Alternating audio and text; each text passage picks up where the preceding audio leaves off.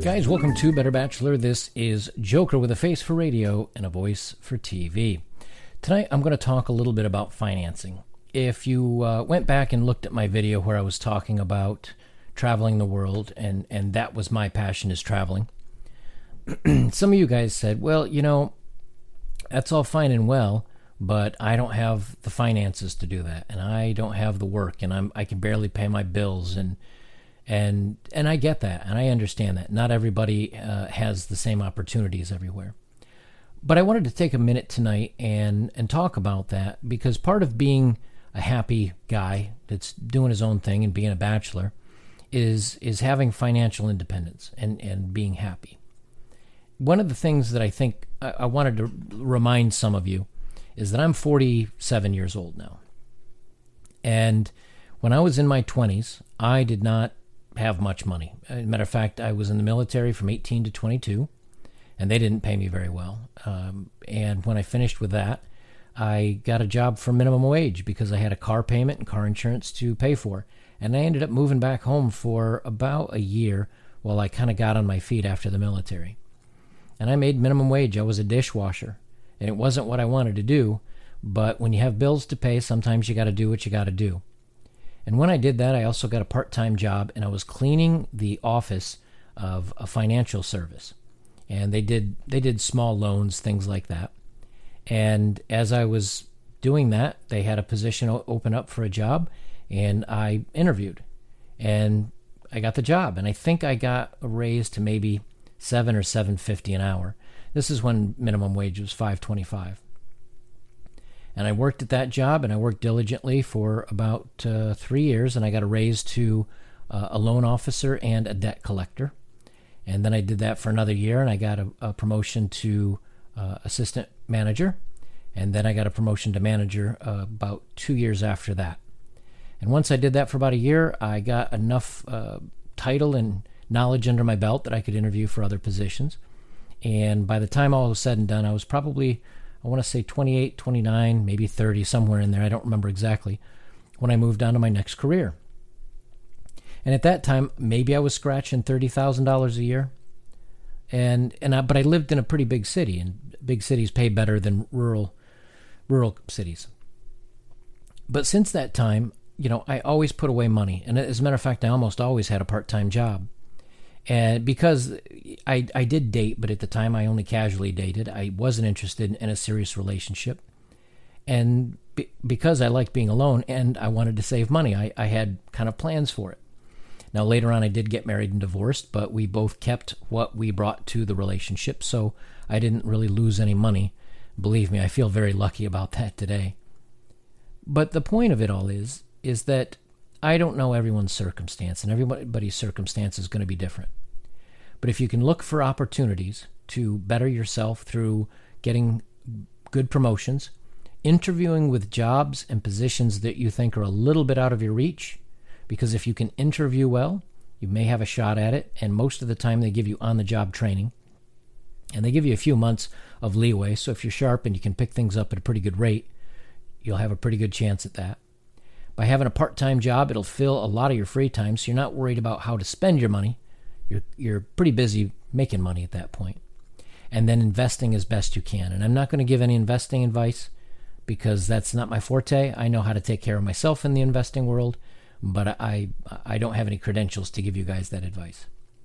The other thing I can say is saving money at every opportunity available. Now, I'll go to the extremes. This doesn't mean you have to go to the extremes, but I'll tell you some of the extremes. For breakfast, eating a couple of fried or boiled eggs, little butter. Eggs are cheap comparatively. At least, you know, when I was in the Philippines and when I was in Southeast Asia, they were cheap. When I was in Europe, they were still pretty cheap. Here in America, they were cheap. I don't know what it's like in Northern European countries. But I could have fried eggs or something like that pretty cheap. Rice is cheap. Boiling your own beans, don't get them in a can, but getting dried beans is pretty cheap. And if you sacrifice and pinch down, your meals are going to be super boring, but you can save money. You can eat literally for $1 or $2 a day. Now that's the extreme, and obviously we're not going to do that. But if you want to save bad enough to better your situation, you can. I had the old Nokia phones. You'll see memes made of them. But they had a black and white screen that was about that big. And they were darn near crush proof, and the battery would last a week. Even when the iPhone came out, and the iPhone 2 and the iPhone 3, I think it was around the iPhone 4 or 5 when I started getting dating again, where I needed to text people, and instead of pushing the number pads a zillion times, you could swipe and text, and people wanted me to send me photos, mostly girls, and there's certain photos that you definitely want to get when you're getting back in the dating scene from girls. So I said, okay, I'll step up to a phone, and I bought a used iPhone 2 or 3 when the 4 and 5 was out. I bought a few models back. I've done the same thing with vehicles. Right now I'm driving a 2005 Toyota 4Runner. I picked it up on a great deal, and I've had this thing forever. But it's inexpensive, it's paid for, and the only thing I pay for is insurance and fuel on it. But having no payment for 10 years on a vehicle means I can tuck money away. I've rented in some pretty bad places to save money. For a long period of time, I didn't have internet. I would actually go down to one of the local coffee shops. I would download and torrent, and use a VPN if you do that. I'd download and torrent a bunch of movies. I'd update my video games if I needed to on an old crummy laptop that I had had for, I don't know, since some of the first laptops came out. But I'd take it back and I'd load it up over onto an external hard drive. As a matter of fact, I still even have that hard drive. This thing has lasted me forever. And I'd transfer everything over to a little bit better computer that I could play games on, and had a little bit bigger screen so I could watch my movies. I didn't pay for internet. I didn't pay for home phone. I didn't pay for cable.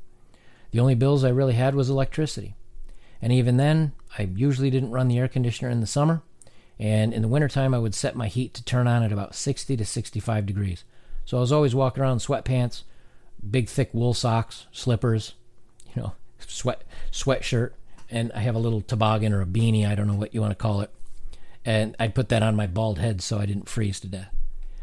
But by doing that, you can really, really cut down on how much you spend. And this isn't to tell you guys how to live your life. That's not what I'm doing. But what I am trying to say is there are ways that if you really look into it, there's a guy named Dave Ramsey you can research. And there's another one, I'll see if I can remember his name. It's not coming to me off the top of my head. But there's websites that you can go to look up how to save money. Another thing, don't get in debt. Don't pay or buy anything that you can't pay for up front. Interest may not be much, but on a credit card where there's 10, 15, 30% interest, that'll cost you a heck of a lot of money in the long time. Video games, if you're still into that, wait until they're 2 or 3 years old. The game's going to be just as good, even though it's not cutting edge. But if you're like me and you go on Steam, I'm buying games that I wanted 5 and 6 years ago for $5 a pop instead of spending $60 new. So I guess what I'm saying to you guys is that there are opportunities out there, especially when you're younger and money's tight.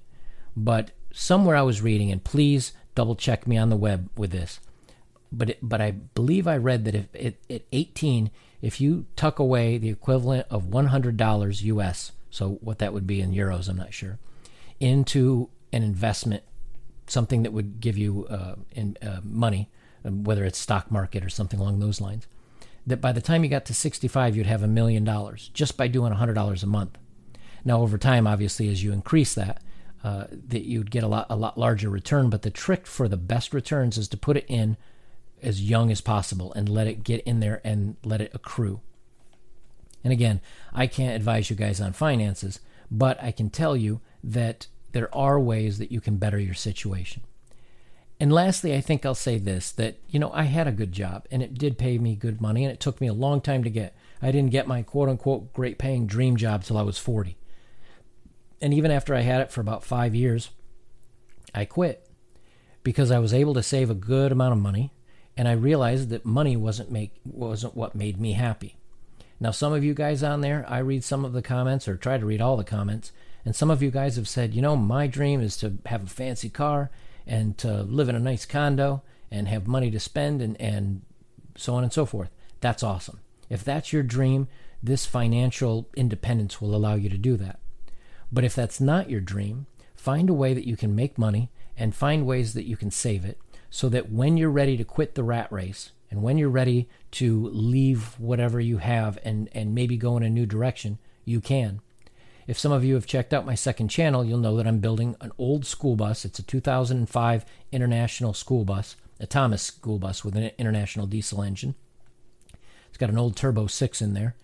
And I bought it for $6,000, and I'm rebuilding it into an RV. And my total cost with solar and everything else will probably come in at $12,000 or $14,000. But I'm paying for that in cash. And these are savings that I have, and I've planned out my savings. Now, as soon as this bus is built and I get back on the road, I've got to go back to work because I'm going to be burning through all my money. But having done this, now my cost of living is going to be $100 or $200 a month because all I have to do is pay for my registration, my insurance, and diesel fuel to drive me around. And, of course, food, But I'll be pretty self-independent. And if I can park this in state parks and other national land, you can park for 29 days without having to move it. And then you have to move it for a day or two, and then you can park it again. So I might be able to live almost free. That's my dream. But having the financial freedom to be able to do what you want when you want is paramount to living a good bachelor lifestyle.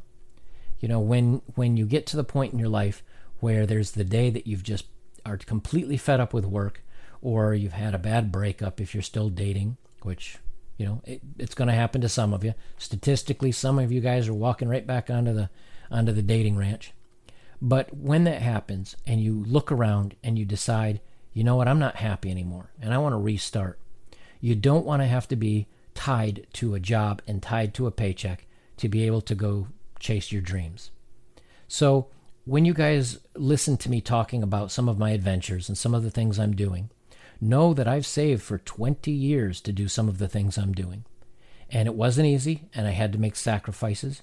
And depending on what you want out of it, you can live in the moment and enjoy yourself in the moment, but you're going to have to work and kind of prepare for working a very long time if that's the case.